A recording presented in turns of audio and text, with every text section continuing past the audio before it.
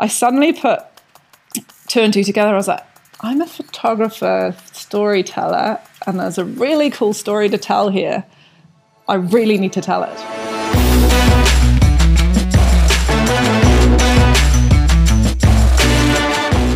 Hello everyone and welcome to Canon Conversations, the show where I sit down with some of the top creatives in the industry so that you can become a better photographer.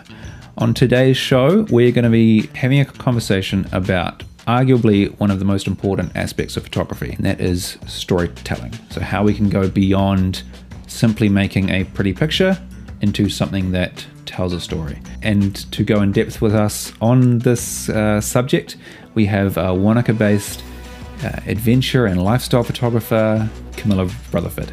Camilla, thanks for joining me. No problem. It's a pleasure to be here. Looking forward to having this chat. Awesome. And for anyone who isn't familiar with your work, do you want to tell us a little bit about yourself, your journey with photography, and how you all started? Awesome. Yeah. Well, I'm actually Scottish, but ended up in New Zealand through default about 18 years ago. I studied art college in London with a strong interest in the theatre and arts, and that kind of evolved into taking photos. So I ended up a lover of the mountains, thanks to my parents taking us skiing whenever they could up to the Highlands of Scotland, and we spent most of our childhood outdoors. And with these two passions of art and adventuring, I found this middle ground where I could take my passion and create a job for myself, which was storytelling through photography. Awesome, fantastic. And how would you kind of, I guess, describe your photographic style? Because it's relatively broad, but how would you sort of describe your photography? Yeah, it's a difficult one to try and describe yourself, but I guess over the years I've evolved and into a sort of a storyteller, in that I think from my theatre background, I studied at St Martin's College of Art in London, and I did a 4-year degree in performing arts, and through that I learned a lot about telling stories through I guess through the art of theatre and film. I thought I wanted to be a filmmaker. I made loads of films when I was at art school and spent a lot of time in the dark rooms back in the film days. And I think through that I kind of I've got this passion of trying to tell as much as I can through a single image. And that's kind of brought me into this style of telling emotive stories through a single image. And I think one of the strongest things I realized when I sort of had the film camera, the moving camera, and the still camera, and I would always go, which one do I want to use? Which one am I going to pick up? And I kept going towards the still camera. I think the single gratification of just getting that moment and knowing that in that second you've created something that tells a story, whereas with moving I had to then take it home and cut it together with lots of other bits, which is an art in itself, but it was something about that instant gratification of getting that single banger that you're like, that's it, I've got it. Yeah, that's really interesting, and I think that potentially has something to do with your link to theatre, because theatre is a lot about the kind of the tableau, the like sort of sort of projecting this sort of finished, almost painting like piece to the audience. You've got this fixed viewpoint, this fixed stage, and it's a lot about crafting little single moments compared to, say, film, where you're jumping around different camera angles and jumping through time and space. And that's quite interesting that you gravitated towards the photography. I like that. I hadn't really thought about it like that. I think it's I've worked alongside filmers my entire photography career, and very often I'm on shoots where it's clients are getting their bang for their buck. They've got big film crew there. They've got a still photographer. They're trying to kill two birds with one stone. And I work alongside film crews, which I absolutely love because they're great company. And and one of the things, you know, I always learn is that they have all this team behind them, and they have, you know, all this gear that they need and everything. And there I am, just me with my still camera, and I'm trying to tell a story that they're trying to tell with this series of montages and whatever. But each definitely has its own challenges. But yeah, for me, the I guess the challenge and the reward is being able to, as I say, capture that story in that single frame. And I think, yeah, you're right, photography certainly frees you up to be, I guess, more removed from the equipment and the technical side of things, you know. Oh, yeah. Like video, the cameras are bigger. There is extra equipment when it comes to microphones and lights, and there's lots of different people doing different jobs. Whereas photography, it is a lot more pure in the sense that you as the photographer are a lot less encumbered by equipment between you and your subject. You've nailed it, absolutely. And I think that was one of the, you know, I sort of felt like I had two paths and I could have gone this way or this way. And I chose to go down the stills line, maybe because I'm a bit lazy. Or that I'm not a super tech person. I'm very dyslexic. So for all you dyslexics out there, you think in pictures, you don't think in f-stops and all this kind of jargon. And I think the film world, I was just like, oh no, too much. I like the simple act, having a camera and a lens and just me and just, yeah, that's it. So I think that's sort of why I went that way rather than that way. Fantastic. Interesting. Awesome. Well, do you want to give us a bit of a rundown now on what you're currently working on? What is sort of your sort of photographic professional life look like right now? I'll try and give you a quick rundown of a brief introduction into how I got to where I am. So as I say, I studied in London for 4 years, which I was at the best art school arguably in the UK / the world, and I absolutely hated it. Can I say that? I did not do well there. London was so claustrophobic to me. I was, you know, I grew up in the country just outside Edinburgh in Scotland. As I say, went to the Highlands all the time, skiing and biking, and suddenly being in this city full of art students. And I think that's something that resonates with me now is especially in the world of the arts, is like everyone trying to be really arty and like, you know, follow trends. And I found that St. Martin's was just full of people who are sort of trying to out-art each other. And I just didn't fit in the slightest. Every chance I got, I was on the train back up to Scotland. I was flying out to the Alps to go teach skiing. And anyway, I did it. I finished it. I graduated 4 years at art school. I've got some work that I was really proud of. I made a film for my final piece. And after that, I was like, right, I'm off skiing. I packed my bags and I thought, I'll just do a few ski seasons and I'll come back to London and I'll pursue my film career. I did actually work on a few feature films in the big movie studios in London, and I actually loved that. That could have been me for sure. I was working in the art department, set dressing and all sorts, and then I went for my few ski seasons, took my movie camera, took my still camera, and that's when I kept picking up my still camera, taking photos of my friends skiing, which was obviously my other strongest passion. And then before I knew it, those photos were making their way into magazines, and I was like, wait a minute, I can ski and take photos and make some money. And I think that was the sort of like, I don't have to go back to London. I don't have to do the proper job thing. I'm just going to keep going until I feel like I'm either not making it or I've had enough. And that has taken me on the most incredible, 2005 I graduated to 2009 when I decided that Wanaka, New Zealand was going to be home for me. And then I met my husband. So yeah, that's it in a nutshell. So I was traveling for 9 years, back-to-back winters, did my first summer in 2009. And then I branched out into the mountain biking industry, which was an industry that was, I guess, relatively young at the time. And the bikers I met just welcomed me with open arms. I couldn't believe it. Everyone was just there was no cliques. And I moved into that industry and realized, I can be in one place at one time. I was very ready not to live out of a bag. And then from there, I started to pick up commercial clients because my base was New Zealand now. I could start to work for clients like Tourism New Zealand. and showcase what beautiful country this is, and what we have to offer. And then 2 children later, so I had my first son in 2016, which definitely put the brakes on massively in my career that I'd spent the last 10, 12 years building up, which was, I'm not going to lie, it was a really hard pill to swallow. Anyone that's a photographer out there knows that you live and breathe it. It's part of your DNA, it's part of your bones.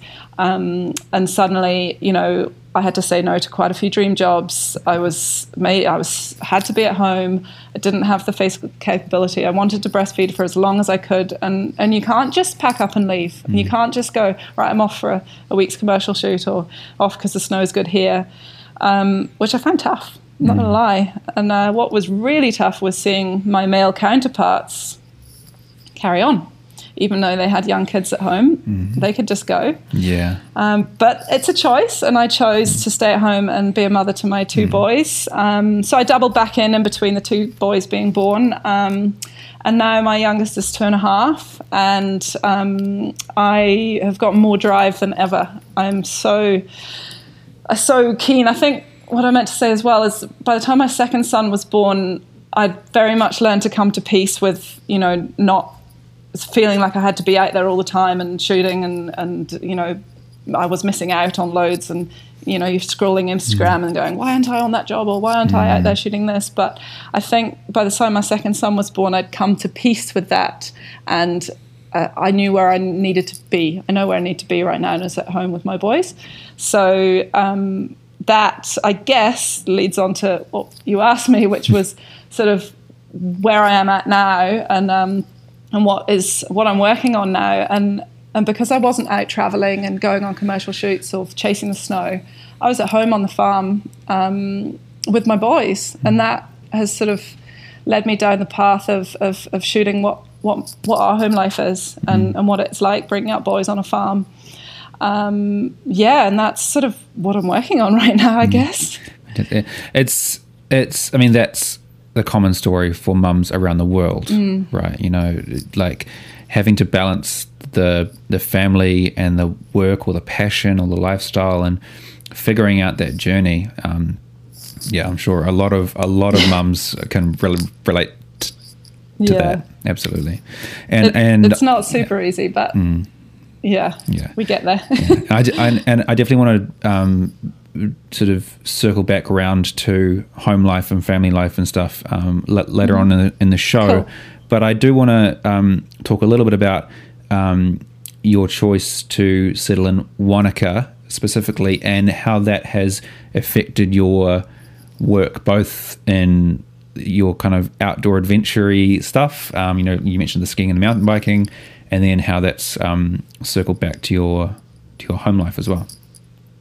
Yeah, cool. So as I sort of touched on, I was doing back-to-back winters between Europe. I chose Verbier in Switzerland as my northern winter destination. And Wanaka was actually the first place I did a ski season, and I did my ski instructors up at Treble Cone. And the day I touched down in Wanaka at age 18, how can you not fall in love with this town? We've got the mountains, the lakes, which is the biggest seller. But I think for me, it was the people I met.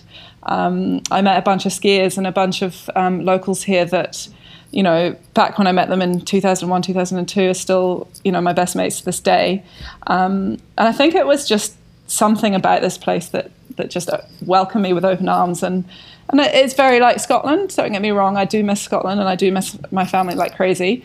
So it's not an easy decision to make to up sticks and live on the other side of the world, but it was a very gradual process. So, over the years, going to and from, and Wanaka, I think it's just got it all for me. And I moved here officially before I met my husband, so it wasn't like I was moving here for someone. I guess I was moving here for the lifestyle and the people I met. So I'm pretty in love with this place, and the more time I spent in New Zealand, the more I realized the whole country has got so much awesome stuff to offer. I've only just scratched the surface. Yeah, no, it's really interesting, and because you are definitely one of those photographers who your environment is, through your work 100%. There's no way to remove, if you left Wanaka, your work would look completely different. So I'm sure a lot of photographers relate to that. But to transition now into kind of the main topic of today's show around storytelling, how did you kind of land on the sort of classic kind of photojournalism style of photography that you have now, especially in your kind of your farm life work? Were there like photographers that you were looking at specifically, or was it more of a kind of intuitive style that you landed on?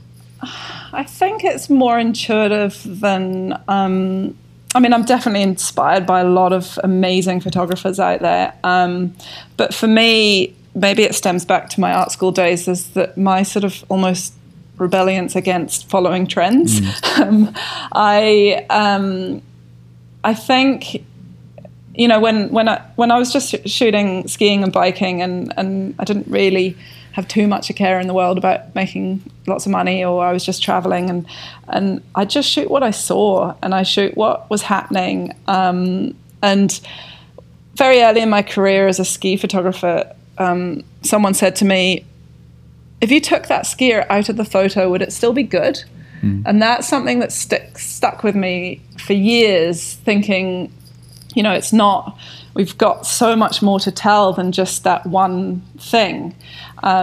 So, you know, for me, one of my big inspirations is light. I mean, any photographer would be interested in light, and it can just be as mundane as how the light comes through the window onto, you know, that chair, or, you know, the way that the trees move in the afternoon in your garden or something. You know, it doesn't have to be, you don't have to go out in the backcountry into the middle of the mountains to be telling those stories. It could be as simple as something at home. So I think, the storytelling thing is definitely resonates from travel and telling the backstory to a ski or a bike adventure. But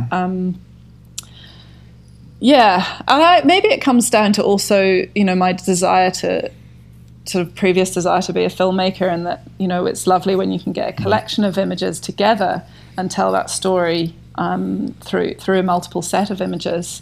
I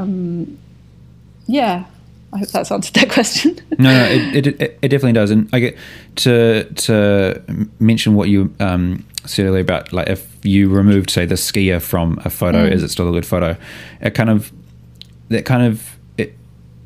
It's like changing that mindset of, like, you're taking a photo of a thing to taking a photo about a thing. You know, you're trying to, it's not just like capturing the moment. It's like trying to sort of layer through all what the thing you're taking the photo of, you know, what's that all about?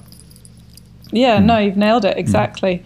And I think that's, I do think that people, you know, being born, being able to sing, or being born, being able to, you know, write beautifully or something, it to a certain extent, it's something you're born with, just with that eye of noticing things that other people might not notice. And what's cool is that every photographer or anyone out there has got a different way of looking at things, and it's how you interpret that when you take those still photos that really resonates who you are as a photographer. So I mean, that's what's cool about it as an art, is like, you know, people will try and see things, everyone sees things in different ways and tells stories that a different way than someone else would. So yeah, absolutely. And so sort of, and carrying on with storytelling and how it relates to your photography, each time you go to take a photograph, are you, like, how important is it to you, like, the process of that photo telling a story? Is it a conscious thing every time you're pushing the shutter, every time you're picking up your camera, or again, is it a more intuitive kind of process for you? That's a really interesting question. I sort of lean towards saying it's more intuitive. Oh, well, no, not necessarily. I guess it depends, and this is probably where we can talk about personal work versus sort of commissioned work. I obviously got a few different clients in that, I work for editorial, I'll work for commercial, and then I'll sort of have my personal work as well. So I love getting a brief from a client and trying to interpret what their vision is and what they're trying to tell and what they're trying to sell their brand or whatever, and trying to get into their space and work it out what it is that they're trying to achieve. And through interpreting that brief, I am then able to, I guess it's like, I don't know whether it's just my brain, but I kind of have to like switch on my photography brain sometimes. And if I get given that brief and I'll suddenly, like in the space like I am now, I'll be like, right, you need to tell a story where, everything for here's and say it for sale, and I'll suddenly, everything will change and I'll be able to go, oh, well, if I'm trying to sell that cushion over there, then, if I could get someone to sit like, you can suddenly start interpreting things in a different way if you get given that brief. But then when you sort of flip to the other side, when there's no brief and it's just you and you're shooting because you want to shoot, you're telling the story of what's inspiring you at the time. And I guess this is where we come around to talking about sort of my farm life. And yeah, your everyday life can feel very mundane to you, but to someone else, it can be, quite different or quite beautiful. So living on a high country merino farm in the South Island of New Zealand it's a pretty special place to be and to bring up two sons. So I think I realized a wee while ago that I really need to document this, and it's hard not to, and especially when there's beautiful light, or there's lots of sheep out there, a stock, there's various things happening. It's hard not to want to reach for your camera all the time. It's usually the times when I don't have it I want it the most. But yeah, I think that's about all I have to say on that. The idea of capturing your home life may seem a little mundane to people. People like you're scrolling Instagram and you see photos from all over the world, and people get excited about going out there and photographing the new, the exciting, the unknown. What have you learned about capturing your home life? As I sort of touched on before, I think it's about what you see as an individual, as an artist, and how you interpret that. What you see, it's really hard. I'm not going to lie, it's really hard. You can go day to day to day, and I have to actively remind myself to keep shooting, because your life, it gets busy, and you got kids and you're rushing out the door, and I think almost this thing we've all just been through has forced us all to slow down and to look at the small things, and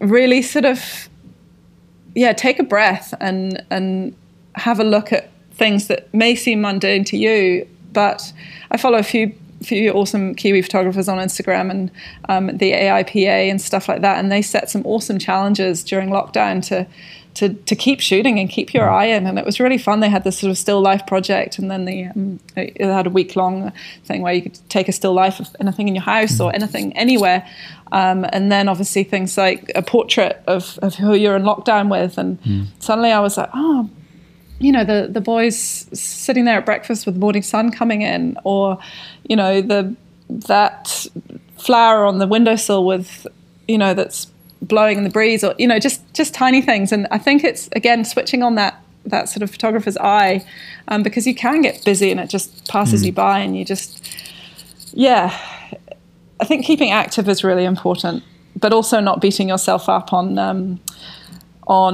sort of trying to feel like you always should be doing it, you always should be shooting and whatever, and just finding that balance. Have you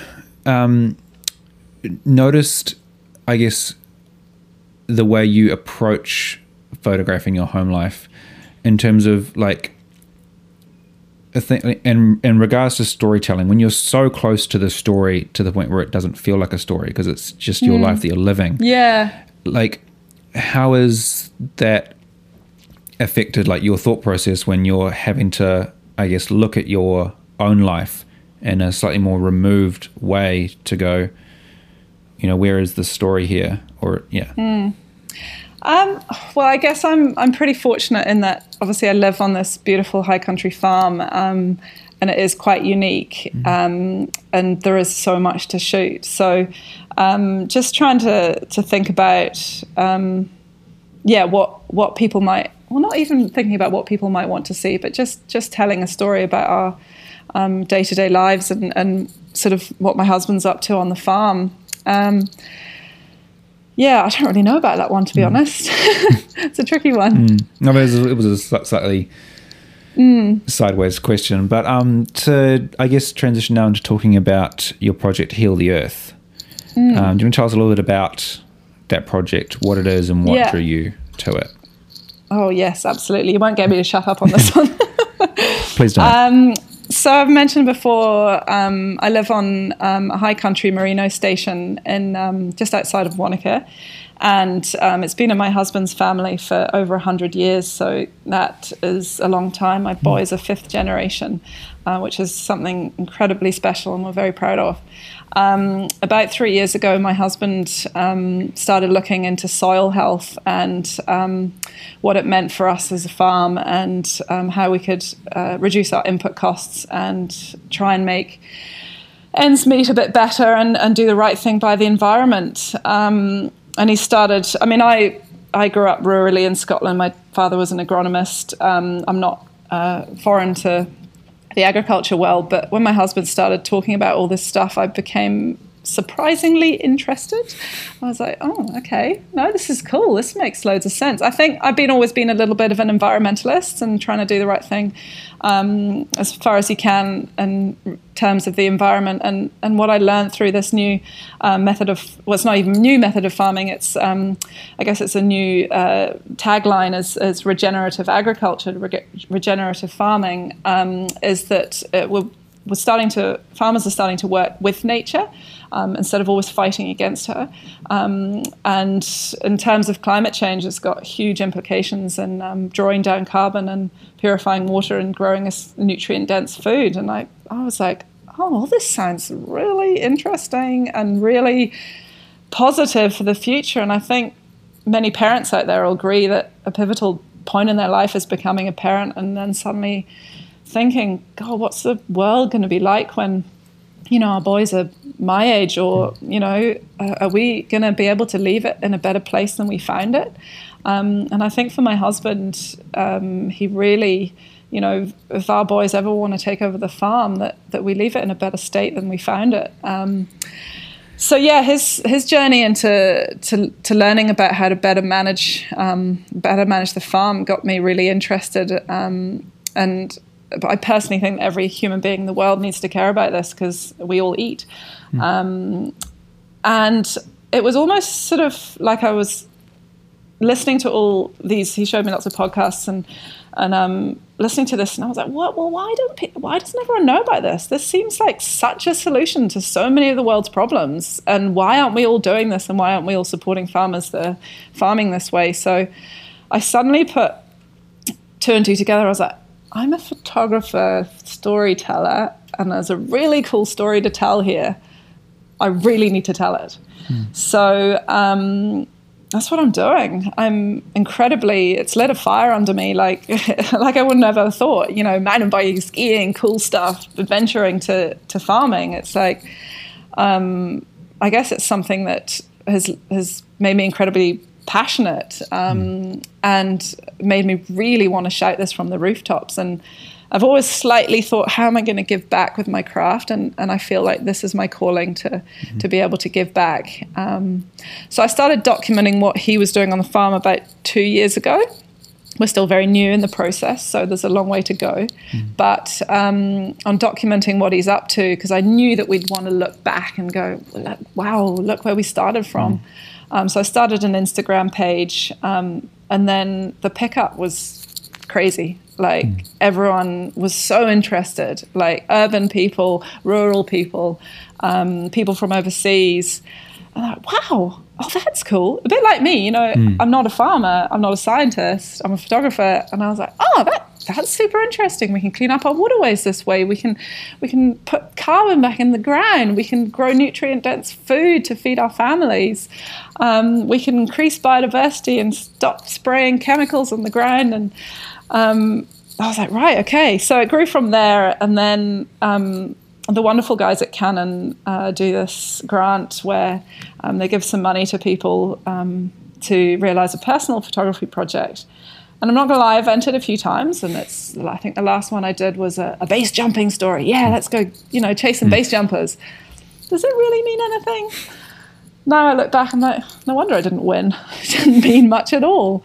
But this time around, I put my heart and soul into an application and put it out there, and yeah, they gave me some money. So that's what I've been up to for the last about 7 months. And I wanted it to go beyond our farm because we're just a tiny little speck in the grand scheme of things. And there are farmers all over New Zealand who are doing incredible things. And yeah, people need to know. Funnily enough, there was a country calendar. We all love country calendar, right? a few weeks ago. Yeah, with a farmer who has helped my husband a bit and has been in the game a bit longer than us. And the pickup from that, even people like, wow, urbanites, this is cool. Why don't we know about this? Why isn't every farm doing this? And it's a sort of thing it's scary to farmers to think about changing stuff. But yeah, I just wanted to tell a story and tell it to New Zealand and all the world. So I cooked up a few trips to do and found out all these farms. And the more I knew this would happen, the more I sort of started digging, the more I found people doing awesome stuff and wanted to visit them all. I had to cap that to 10. So the North Island trip was the big one. So in March, luckily just before the whole corona crisis, packed my bags and went off, and VW New Zealand were absolute legends and lent me their brand new Grand California camper van. So I had a camper van, just me, little old me in this massive camper van, and I toured around the North Island for a week visiting the most inspiring farms and people and telling their story through photography. So I have now got all the images and all the stories, and they're all sitting very safe on my hard drives. And because I've just had 9 weeks of mumming 24/7, I haven't had the time to put it together yet. But I am longing to get into it and put the piece together and watch this space. I'm going to be coming to hopefully to a city or a screen near you where you can watch an interactive. The idea is to have an interactive exhibition. What that'll mean, I'm yet to find out because I'm yet to do the post-processing, but Very I'll let you know. Yeah, cool. And that's really exciting. And I guess one of the questions I have for you is, how do you feel like your photographic voice, and even just a photographic voice in general, contributes to that kind of conversation? What sort of extra value does that add to? Because we're not the photos are just photos. Like, there's obviously the phrase a photo has 1,000 words, but it's not sort of spelling out specifically in a way that this is how we fix the issue. But yeah, what sort of do you feel like how do you feel like your photography adds to the conversation? It's a tricky one because sort of when I got the grant and was like, oh, right, now I have to do it. A lot of me was thinking, oh, I should really be a filmmaker right now because this is something that would, to make a film on this would be amazing. I was like, oh, it's a big story to try and tell through still images, and I'm yet to sort of 100% discover whether that's going to work.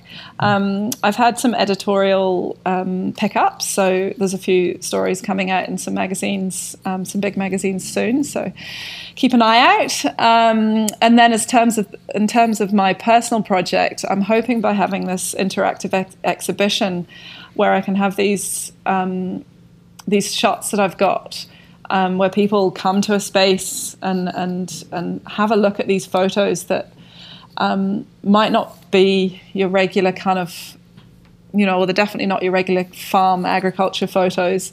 And what I really want to do is just get people talking, start a conversation. In each of the farms I've been around, I've also done on-camera interviews with each of the farmers, and they tell their story and what their views are on this topic. And I'm hoping to cut that together with my still images and show this at the interactive exhibition, and then people can. I just want to get people talking. Yeah, I think that's really interesting, because obviously, like you said, the medium of documentary filmmaking sort of feels like a natural direction to go with this kind of story. Like environmental issue, like talking to farmers, what they're doing. It screams like sit down interview documentary film. But I think what you just said there is really beautiful, because like a documentary film is the conversation. It's a very strong voice. It's a very controlled, contained viewpoint, and sort of a whole all-encompassing package. Whereas, like you said, you want to start a conversation, it's almost like photography is more of a seed to a conversation. Yeah. Because there is no strict verbal voice attached to it, people bring their own conversations, and it is just a sort of a seed and a starting point for people to discuss the issue. Yeah, no, I really like the way you put that. That's indeed, and yeah, I think just, yes, as you say, starting a conversation and getting people interacting. I was a bit worried, obviously, with the Corona crisis that we're not going to get together in a space again, and a few people have said, oh well, no, don't wait, just put it online. And I'm like, I don't just want to put it online and for people to be scrolling and, oh, isn't that another pretty picture or whatever. It was so bombarded with imagery at the moment, with our social media lives, that getting people to actually stop, come together and talk amongst each other is something really important, I feel. Hopefully I can pull this off. It's really cool. It's really exciting. It sounds like it's going to be a really interesting experience when you get people in the room. Yeah, let's get some people together, both in urban and rural environments. So we definitely want to bridge that gap between urban and rural, and get people thinking about where their food comes from. Yeah, awesome. Well, thank you so much, Camilla. To finish us off, to finish off our show today, what advice would you have to young photographers who, it's different to when we first started photography. Like the monster that is Instagram shapes a lot of young photographers coming through, and there's a lot around sort of making a pretty picture, making a picture that stands out on its own and is just like cool and pretty and fun. What would you tell to young photographers about the importance of like lacing their photography with a strong backbone of storytelling? Yeah, it's tough out there. Even having been in the game for however many years, sort of, I think I'm like about 14 years, I guess, a professional photographer. Instagram and Facebook and stuff didn't exist, and digital was only really just taking off. But now social media is your best friend and your worst enemy. It can inspire you and engage you and make you want to get out there and go do stuff, but it can also mentally, it can be a real stickler. You're looking through and going, oh, why aren't I out there? Why didn't I take that? I guess sort of for me, it stems back to being an anti-trendsetter. I think that people are a bit bored of seeing the backs of people looking out of a view, or there's all the trends, and I just try not to be a try and follow it, be a trendsetter. I know that sounds really rubbish. I'm trying to put this, just do what you do. Don't do what other people do. And I think it comes with an age, and a sort of simple art of not really giving a damn what other people are doing, and that takes confidence and it takes experience. And don't get me wrong, we all struggle with it all the time. But just listen to your own voice and do what you feel is right. I'm a big believer in gut instinct. If something is getting your tummy in flutters and making you feel like you want to really just do it, go for it. But if you feel like you're sort of shoveling whatever uphill and you should be doing that because old mate next door's doing it and they've got all those lenses and those cameras and they should be much better, and just do what you believe you should be doing instead of trying to follow a trend, and keep shooting. The biggest, keep shooting. Get out there. Fantastic. Awesome. Well, I hope that's helpful. It definitely is. I think, like just obviously being aware of what's out there, but not being dictated by it. Following your own voice, following your own gut is really important. Don't get bogged down by. Yeah. Remember, what was it? I had a really good quote. It's like, don't compare your behind the scenes to everyone else's highlights. Yes, absolutely. Like, you're looking at the best of polished life on Instagram. Like, it's not their reality. Yeah. It's not your reality. So show your reality and it might surprise you. Awesome. Fantastic. Well, I think that's a great place to finish. Thank you so much, Camilla, for coming on the show. I really enjoyed having a chat with you. Oh, it's been great. Thank you so much, Ben, for having me. And thanks so much to Canon for this opportunity. Yeah. I mean, who doesn't love talking about themselves for an hour? Yeah, totally. Awesome. And we're going to have links to all of Camilla's work below. And we're going to be keeping an eye out for how Heal the Earth progresses and develops. And we'll be looking out for that. It'd be great. Cool. Thanks so much. Lovely to chat. Cool. Awesome. Alrighty. Until next time, guys. See ya.